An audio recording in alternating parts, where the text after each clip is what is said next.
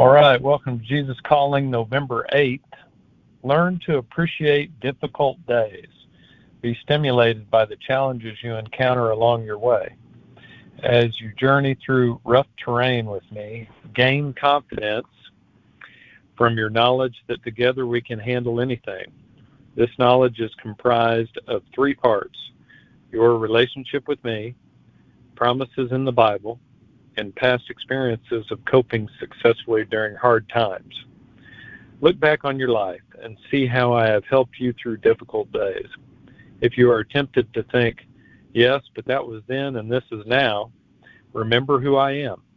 Although you and your circumstances may change dramatically, I remain the same throughout time and eternity. This is the basis of your confidence. In my presence, you live and move and have your being. First verse today is Isaiah 41:10. Fear not, for I am with you. Be not dismayed, for I am your God.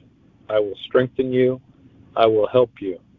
I will uphold you with my righteous right hand. The next scripture verse is Psalm 102, verse 27. But you are the same, and your years have no end. The last one is Acts 17, verse 28. For in him we live and move and have our being, as even some of your own poets have said, for we are indeed his offspring.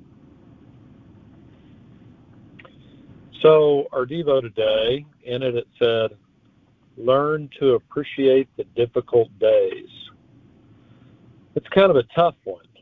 I mean, we are forced to endure difficult times sometimes, but appreciating them, that's tough. I don't really know what to do with the difficult days sometimes.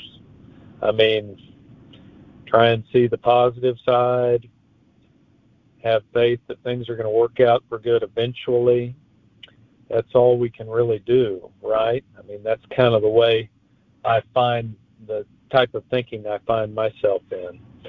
I do like the way the devotional says, together with God, you can handle anything. Because God can provide anything and everything we could ever need, right? I do find myself asking, though, the question the devotional alluded to, and that is, am I stimulated by the challenges I encounter along the way in life?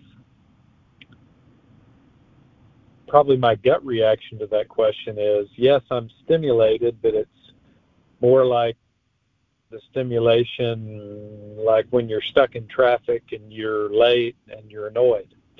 That's how I'm stimulated most often by challenging situations.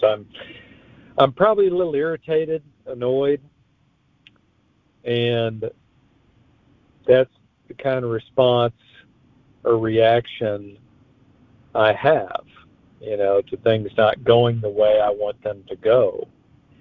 And I know the author is asking us to think a little different, to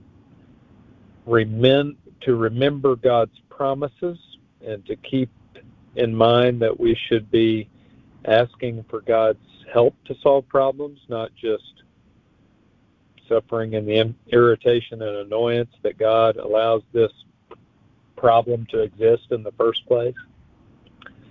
As a husband, as a father, as a manager, I'm aware that people are seeing how I deal with particular issues. My kids, for example, get an up-close view of how I react to challenges. And I don't always handle it very well. I don't always give them something to see that constitutes a good response or a good reaction to a situation.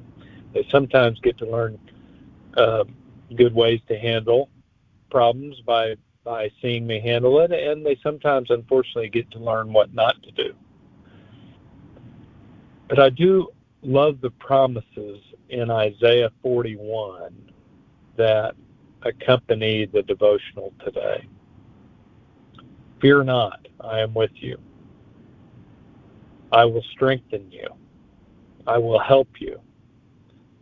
Those are pretty clear promises that I think we can depend on. But it's up to us to remain patient for God to handle things His way and in His own time, right? I mean, I find myself often wanting God to solve my struggles, to give me the strength to solve them or to cause others. I want God to cause others to do things the way I think they should be done. But then I remember that although God has the power to control everything, He chooses to give people freedom. And with that freedom, people are going to disappoint us. Or in situations where maybe we aren't praying for someone else to do something, maybe we're just praying for healing of some sort, or maybe we're praying to be able to accomplish something, or maybe we're just praying for good fortune in something. You know, God, why didn't you cause me to win the lottery this week, Lord? I prayed for it. But we have to trust that God does have something in store for us, even better than maybe what we're asking for, even though what we're asking for seems really, really good. Or maybe He will give us what we're asking for, just not right this moment, and we have to learn a little bit of patience.